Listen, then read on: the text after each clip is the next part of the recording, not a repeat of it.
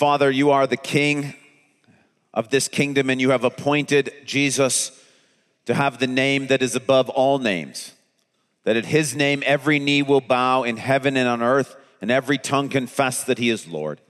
We look forward to that day when all the earth will indeed acknowledge that he is King. But today we acknowledge that, and we bow our knees and we confess with our tongues, Jesus, that you are Lord, that you are the King of kings and the Lord of lords. And we do not yet see the kingdoms of this world under your leadership and authority, but here in this church and in churches around the world, we want your kingship to be evident so that the world might see the distinction between the kingdoms of this world and the kingdom of our God and of his Messiah.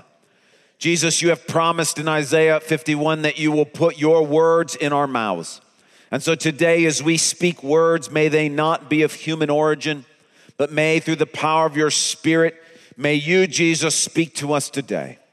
And in our singing and in our prayers, in our preaching, in our communion, Lord God, may you remove the human element of our weakness and our finiteness and our sinfulness.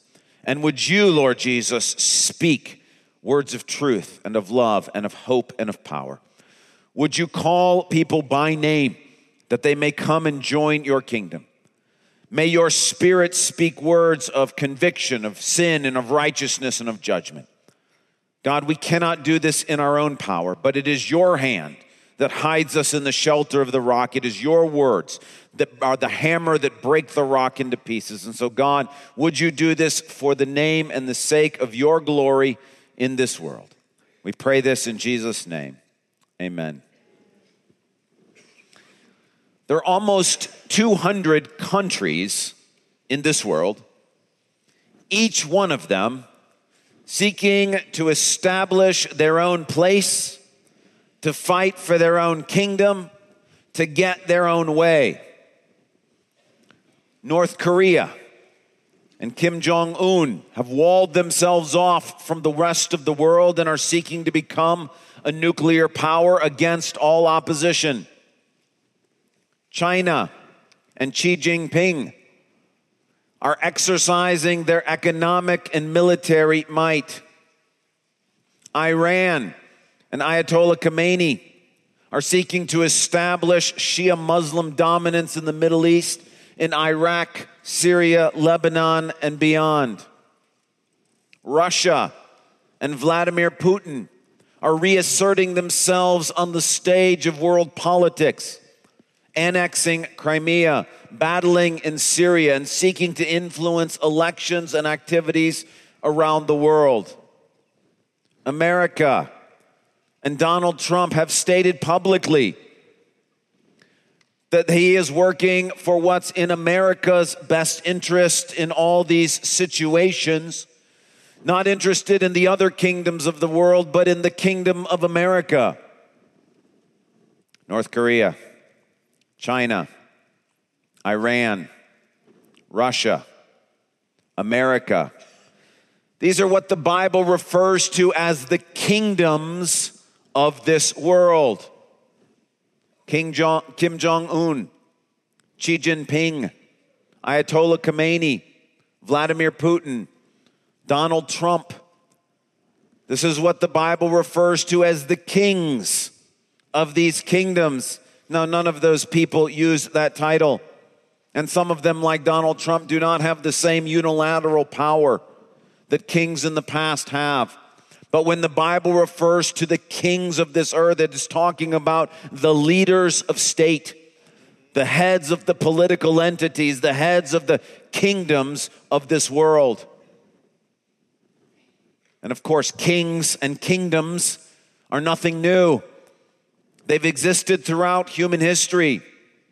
The kingdom of Japan, Germany, the Prussian Empire, the Ottoman Empire, the British Empire, the Mongols, the Arabs,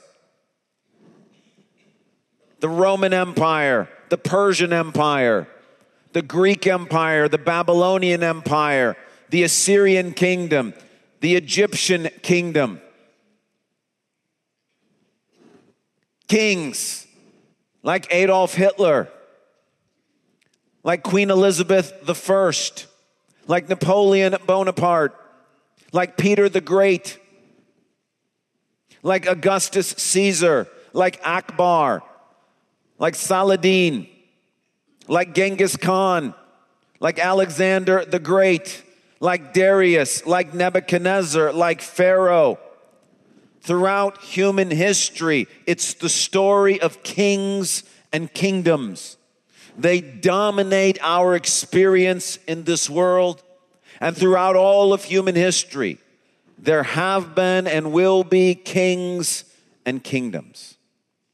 And it's into this reality that 2,000 years ago, the Son of God, Jesus Christ, stepped onto the scene in Galilee and spoke his first words according to the Gospel of Mark.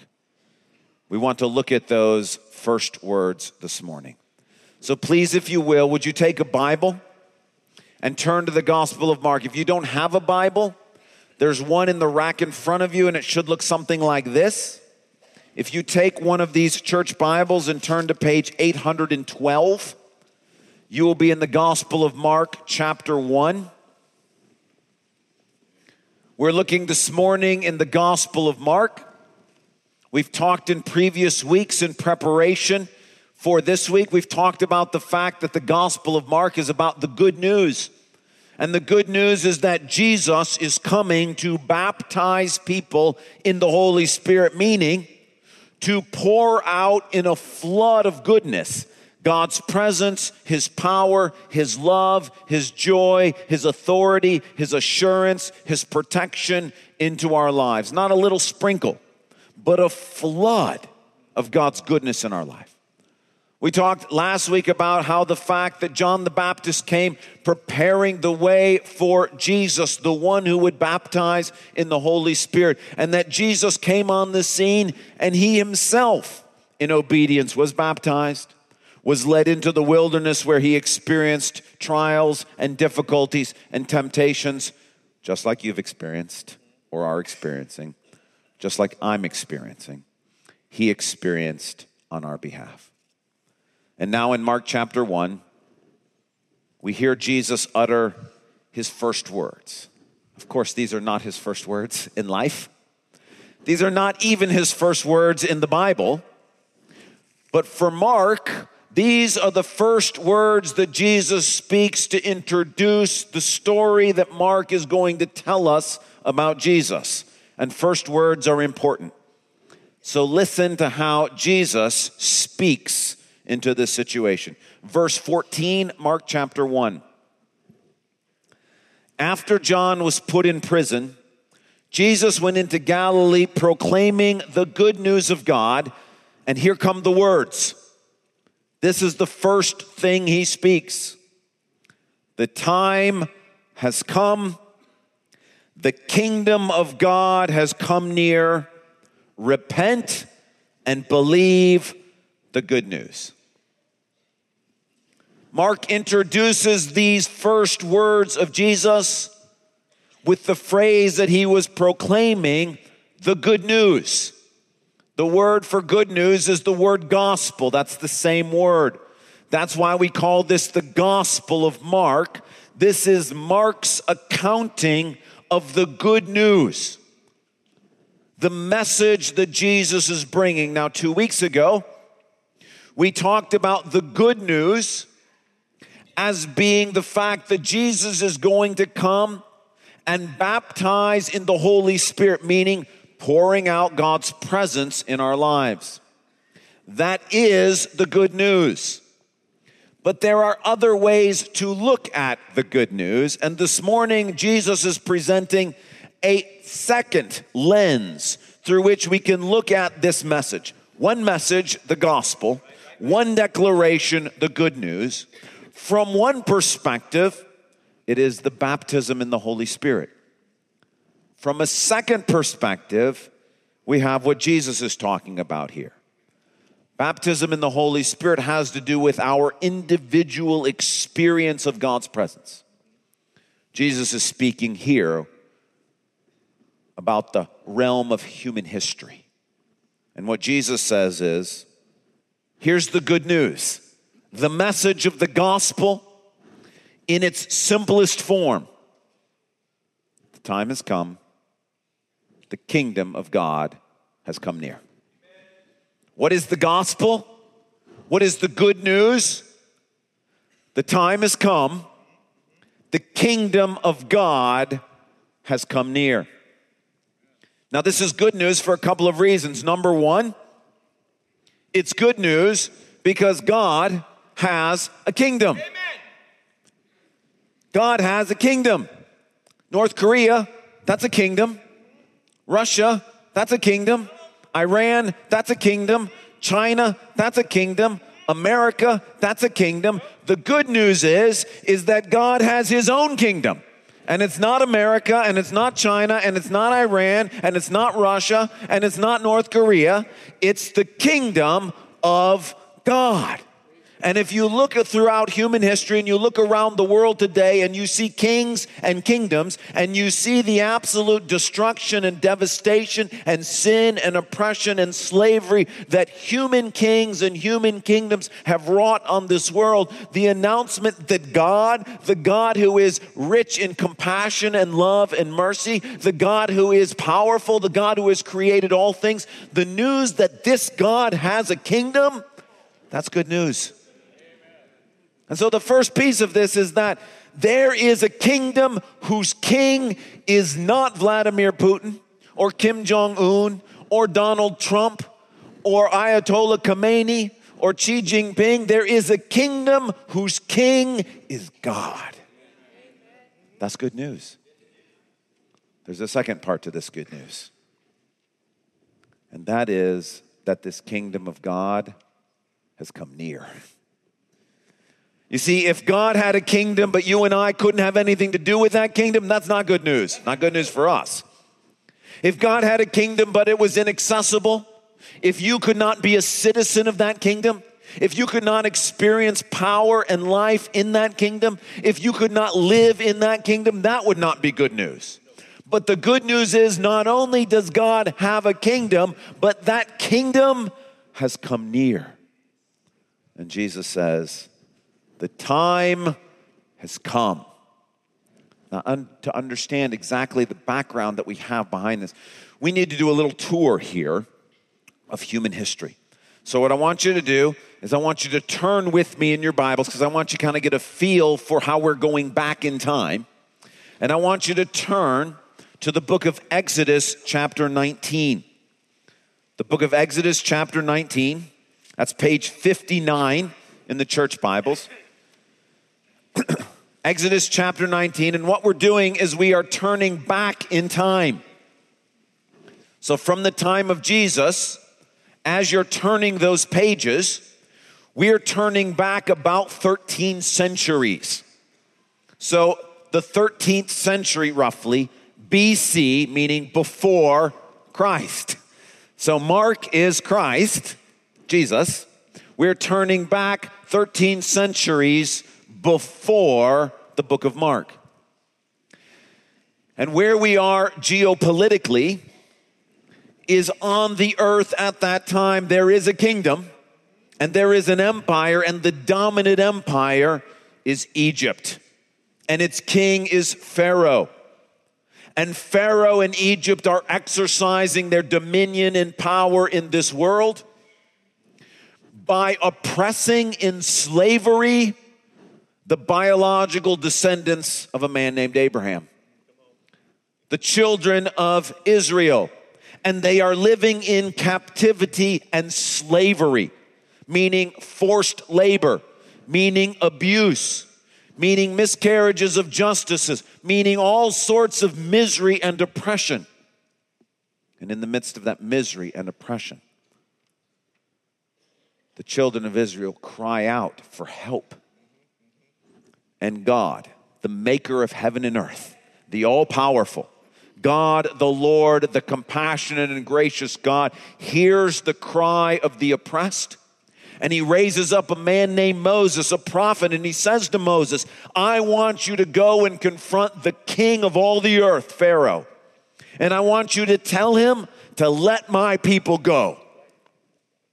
Moses shows up and says to Pharaoh, there is a king greater than you, and his name is God, and he demands that you let his people go. And Pharaoh says, I'm king of the whole earth. This is my empire. These are my slaves. I will not let them go. And so Pharaoh picks a fight with the king of the universe. And God displays his great power, and through 10 miraculous plagues, he breaks Pharaoh in two. And he demonstrates his overwhelming power until even Pharaoh, the King of Kings, the Lord of the earth at that time, has to acknowledge that God is God and Pharaoh is not. And Pharaoh says, go. Take these children of Israel and get out of here. And so Moses and the children of Israel leave. They're not gone very long when Pharaoh hardens his heart. It's tough being the king of the whole world. It's hard not to be arrogant. And Pharaoh decides, who are these to leave my captivity? I want my slaves back. How dare they dishonor me? And he summons the chariots of Egypt. And with the vast army of Egypt against fleeing refugees who are leaving his country, he pursues them with all his military might, backs them up against the Red Sea. They cannot go anywhere, and the slaughter is coming. The children of Israel lose faith and cry out to Moses, why would you do this to us? Yes, captivity was terrible, but at least we had our life. We would rather go back into slavery. And Moses says, your Father in heaven loves you too much to let you go back into slavery. Do not be afraid. Your God will fight for you today. The kingdom of this world will not be victorious. After today, you will not see the chariots of Egypt again. And the Red Sea, in an unprecedented miracle, God opened the waters of the Red Sea. The children of Israel passed through on dry ground. When the chariots of Egypt tried to follow, the king of the universe swallowed them up in the waters of the Red Sea. And the greatest power known to mankind at the time was absolutely annihilated. God brings the children of Israel to his mountain, Mount Sinai.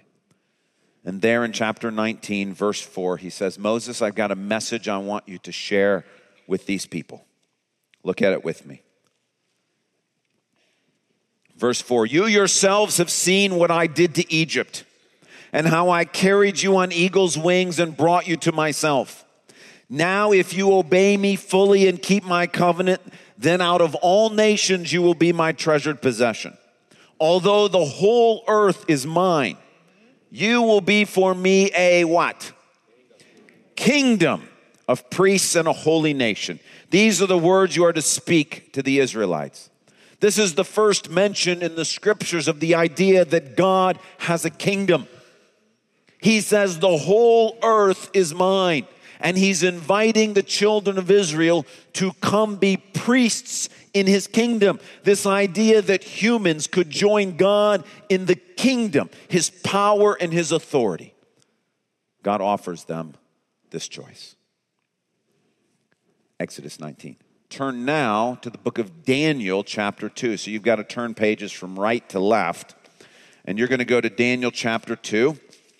Which in the church Bibles is page 721. While you're turning pages from right to left, we're moving now forward in time. So we're not yet back to the book of Mark, and that's why in the Bible we haven't gotten back yet to the New Testament.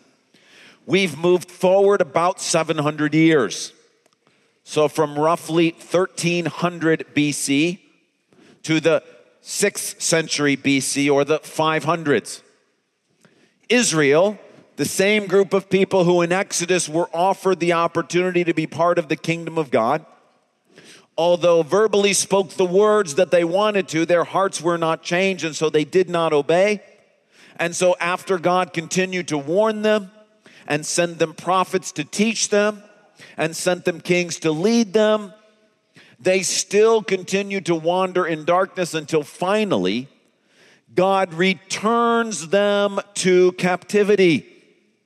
Although this time Egypt is not the world power, Babylon is. And so the children of Israel go into oppressive captivity in Babylon and its king, Nebuchadnezzar. During that time, God gives to Nebuchadnezzar, the king of the Babylonian Empire, a very unusual and vexing dream. So confused is Nebuchadnezzar by this dream that he summons the wise men of his kingdom and he says, you need to tell me what this dream means. And the wise men say, okay, great. You tell us the dream, we'll give you the meaning. Now Nebuchadnezzar's no fool. You don't get to be the king of kings on earth without having some smarts. And so he says, no, you're just going to tell me whatever you want to make up because I pay your salary. He says, if you're really wise, if you really know what this dream means, you tell me first what the dream was, and then tell me what it means. Now, for any wise man or astrologer or a person with divination, this is the stuff that's just going to make your heart drop into your stomach. Who could do this? Who could know the details of a dream that has not been revealed? And so all of them with one voice complain and say, what you're asking is unreasonable. You don't say that to the King of Kings. And so he just simply says, kill them all. Daniel, who is one of the wise men, but different than the other wise men, he's actually a believer in the God of the universe, a descendant of Abraham. He says, hold on, before you kill everybody, you need to know there is a God in heaven who not only gives dreams, he gives the revelation of the interpretation of those dreams. And Daniel begs God, tell me, Lord, what did you give him in a dream? And God reveals it to him. And Daniel says to Nebuchadnezzar, here's your dream. While you were asleep, you saw a gigantic statue in your dream. The head of that statue was gold. The shoulders and chest of that statue were silver. The hips and torso of that statue was bronze. The legs of that statue were iron. The feet of that statue was iron mixed with clay. And Daniel says, O King Nebuchadnezzar, while you were watching this great statue, a rock was cut out of the earth, but not by human hands. Meaning no one chiseled this rock out. There were no miners. It just simply formed itself by the hand of God.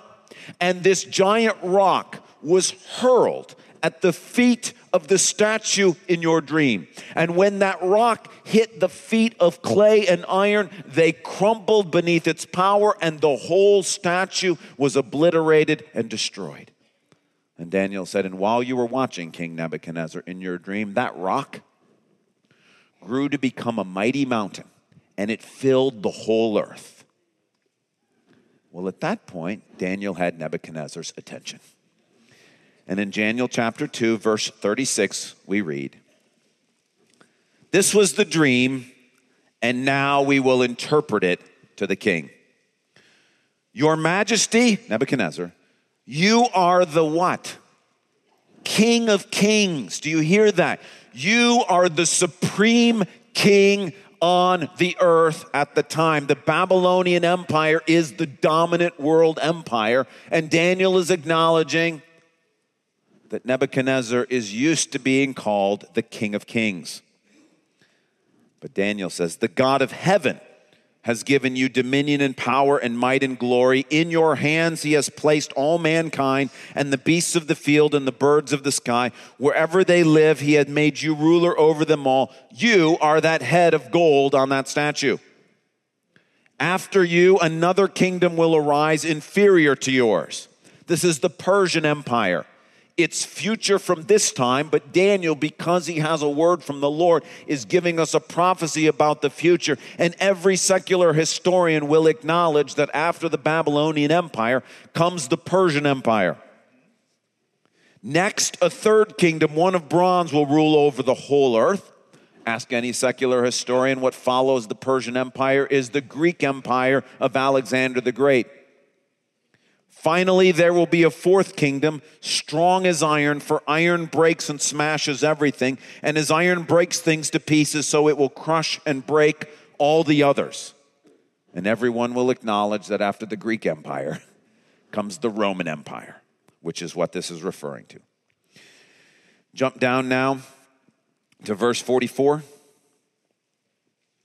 In the time of those kings, meaning the Roman Empire, the God of heaven will set up a kingdom that will never be destroyed, nor will it be left to another people. It will crush all those kingdoms and bring them to an end, but it will itself endure forever. This is the meaning of the vision of the rock cut out of a mountain, but not by human hands, a rock that broke the iron, the bronze, the clay, the silver, and the gold to pieces. The great God has shown the king what will take place in the future. The dream is true and its interpretation is trustworthy. And Daniel tells us that thing that we had a hint of in Exodus chapter 19, that God has a kingdom, that he was inviting the children of Israel to come be part of that kingdom. Daniel is saying there will come a day in which God will establish a kingdom on this earth that will last forever and ever and ever. And that kingdom of God will smash and destroy all the kingdoms of the earth. Fast forward now to the book of Revelation. So keep turning pages from the right to the left, all the way to the last book of the Bible. Revelation chapter 11. It's page 997. Now you may notice as we're turning pages from right to left, we've passed Mark. So in time, we've now gone past Mark, both to the fact that Revelation is written after the Gospel of Mark, and the fact that Revelation is talking about a time that is future from the Gospel of Mark and even future from today. It's talking about what's in the future after 2017. And like Daniel, the Apostle John was given a vision of the future and he wrote that vision down. Revelation chapter 11, speaking of a time that's still yet to come. Verse 15. The seventh angel sounded his trumpet, and there were loud voices in heaven which said, the kingdom of the world has become the kingdom of our Lord and of his Messiah, and he will reign forever and ever.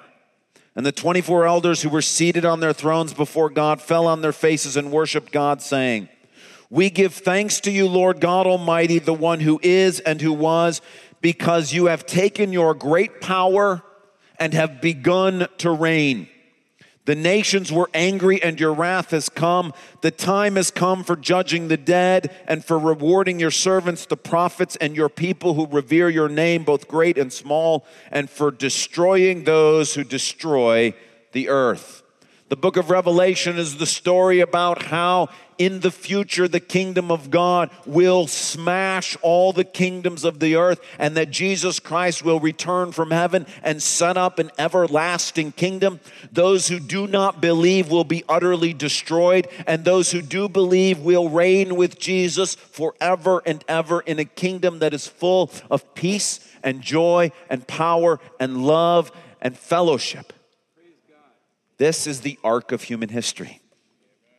An offer of a kingdom in Exodus, the prediction of the coming of that kingdom in Daniel, the revelation prophecy of the fulfillment of that promise. This is the arc of human history, and it's into this background that Jesus is speaking these words. So turn back to the Gospel of Mark. Back to Mark 1, back to page 812.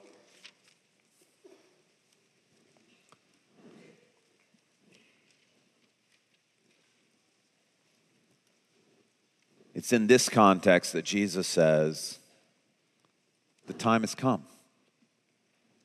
The kingdom of God has come near. He's saying, the rock that was cut out of the mountain, but not by human hands, that rock has been hurled at the feet of the statue, and the statue has begun to crumble. And that rock is now growing into a mighty mountain that will ultimately fill the whole earth. And the good news is this: the future kingdom of God that will reign over all things, it is possible, Jesus says, for you and I to become citizens of that kingdom now, today. that we do not have to wait until Jesus returns again and sets up his kingdom for all things. He will fix all the stuff on this earth. But today, Jesus is saying, the good news is that kingdom that defeated Egypt, that kingdom that defeated Babylon, that kingdom that has smashed the Persian Empire and the Greek Empire and the Roman Empire, that kingdom that has overcome the Ottoman Empire and the Arab Empire and the Mongol Empire, that kingdom that will ultimately topple the kingdom of America and Russia and China and North Korea, that kingdom that will last forever and ever and ever. You and I can be members of that kingdom now. That when you go outside these doors, you are in the kingdom of America. But in this place, gathered here, you can be a part of the kingdom of God. And that wherever you go in this country or this world, you may be a citizen of America. You may be a citizen of China. You may be a citizen of Iran. But you can be a citizen of the kingdom of heaven, the kingdom of God, God's kingdom. How? Repent and believe the good news. Repent and believe the good news. What does that mean? Well, first of all, for those who are not yet Christians, meaning you are not yet citizens of the kingdom of God, you have not yet accepted that Jesus is the real King of Kings and the Lord of Lords. And whether you're following Donald Trump or Xi Jinping or Kim Jong-un or yourself, you have not yet acknowledged that there is a king over all kings. What does it mean for you to repent and believe? There's a great story in the Gospel of Luke that just visualizes this perfectly. I'll put it up here on the screen for you. It actually comes at the strangest time. It's while Jesus, the King of Kings, the King of the universe, is hanging on a cross, dying. Next to him, there are two people on each side, thieves, who are being crucified with Jesus. It says, one of the criminals who hung there hurled insults at him. Aren't you the Messiah? Aren't you the King of the world? Aren't you the promised King of the kingdom of God? Save yourself and us. That's what kings are supposed to do, right? But the other criminal rebuked him. You see, the first one is like, hey, look, okay, if Jesus is king, fine. What can he do for me? How can he take care of my problems? How can he get me out of whatever mess that I'm in? He's not interested in acknowledging that Jesus might be king. He's hoping, well, if he could happen to get us off this cross, then I can get back to my life the way it used to be. But look at this other one. The other criminal rebuked him. Don't you fear God, he said, since you are under the same sentence? We are punished justly, for we are getting what our deeds deserve. But this man has done nothing wrong. Then he said, Jesus, remember me when you come into your kingdom. Jesus answered him, truly I tell you, today you will be with me in paradise. Repent. What does repent mean? It's what this thief does when he says we are being punished justly. When he realizes that he's hanging on the cross, not just because Rome is an oppressive empire, not just because his parents didn't do a good job raising him, not just because society tempted him to be a thief, not just because the economic system caused him to want to be a thief, not just because other people treated him poorly or he was bullied as a child or whatever it may be. When he realizes I'm here suffering because of what I did, that's repentance. And when you and I are willing to acknowledge that the difficulties we're experiencing in life are not just the fault of our parents or our siblings or the people around us or the world in which we live or the repressive kingdoms of this world. Listen, that is the reason some of the problems that are happening. But when you and I acknowledge that we are contributing to that it is our sin, that we are being punished justly, that we are experiencing death and separation from God because we have chosen to disobey him. We have chosen to do our own thing. We have chosen not to love our neighbor. We have chosen not to love our enemies. When we acknowledge that we are being punished justly, that's what it means to repent. Well, what does it mean to believe? All this thief does is say, Jesus, can I be a citizen in your kingdom? Jesus, would you just remember me when you go into the kingdom? And Jesus says, congratulations, you're now a citizen. No naturalization process, no citizenship classes, no swearing in, no couple-year trial period. What do you have to do to be a citizen of the kingdom of God? Repent and believe. Acknowledge that you and I are the source of our own problems because of our sin. To stop thinking it's everybody else, even though they've played a role. But to realize, I'm guilty. And then just simply to ask, Jesus, even though I'm guilty, could I still be a member of your kingdom? Now, what does that mean for you and I who are already Christians? The words Jesus is speaking to us today are the same. Repent and believe. Please, you're already a citizen of the kingdom of God if you've done this at some point in your past where you have acknowledged that you are a sinner and you've asked God to accept you in his kingdom. But the message is still the same, and this morning Jesus is reminding us, listen, you may be a citizen of the kingdom of heaven, you may be a citizen of the kingdom of God, but it's still possible that you and I, as citizens of the kingdom of God, have thought to ourselves that we're actually the king and he's not. And there is a need for us to be reminded again today, we joined his kingdom, he did not join our kingdom. That he is the king and we are not. And there are some of us here today who the king of the universe who will reign forever and ever is telling us to get some stuff out of our life. And there are some of us here today that the king of the universe is telling us we need to do. He is commanding us to obey and we are refusing to listen. And Jesus is saying, listen, repent and believe. I'm the king and you're not. And the point is, if you want to experience the blessings of the kingdom of God now and not just wait until heaven, if you want to experience the grace and the peace and the love, not as if all the suffering would go away, but if you want God's presence in your life, you and I need to repent of the ways that we've tried to be king and let him be the king. Obey him. Do what he tells you to do. He's king. You don't elect a king. He's the king. And some of us, and you know who I'm talking about, some of us are refusing to listen.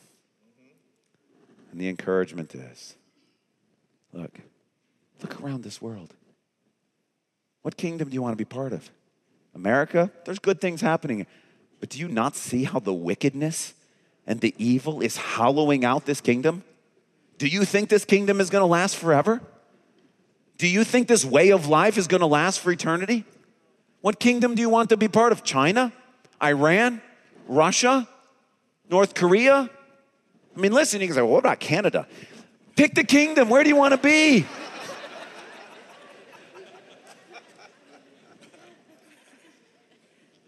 God's saying there's only one kingdom that has as its king the sinless Savior of the world, who loved you so much that he died on a cross so that you could have eternal life. There's only one kingdom in this world whose king has been raised from the dead and has been given all power and all authority to exercise on your behalf. There is only one kingdom in this world whose king has ascended to the right hand of the throne of God on high and who will return to make all things right on this earth. And the point is, if you're already a citizen of that kingdom, why not obey the king? Why not do what he tells you to do? Why not go share the gospel with the person he's telling you to share the gospel with? Why not let him into that area of your life you've been keeping him out of? Why not confess that sin you need to confess? If he's telling you to get busy doing the thing he's telling you to do, obey him. Repent and believe.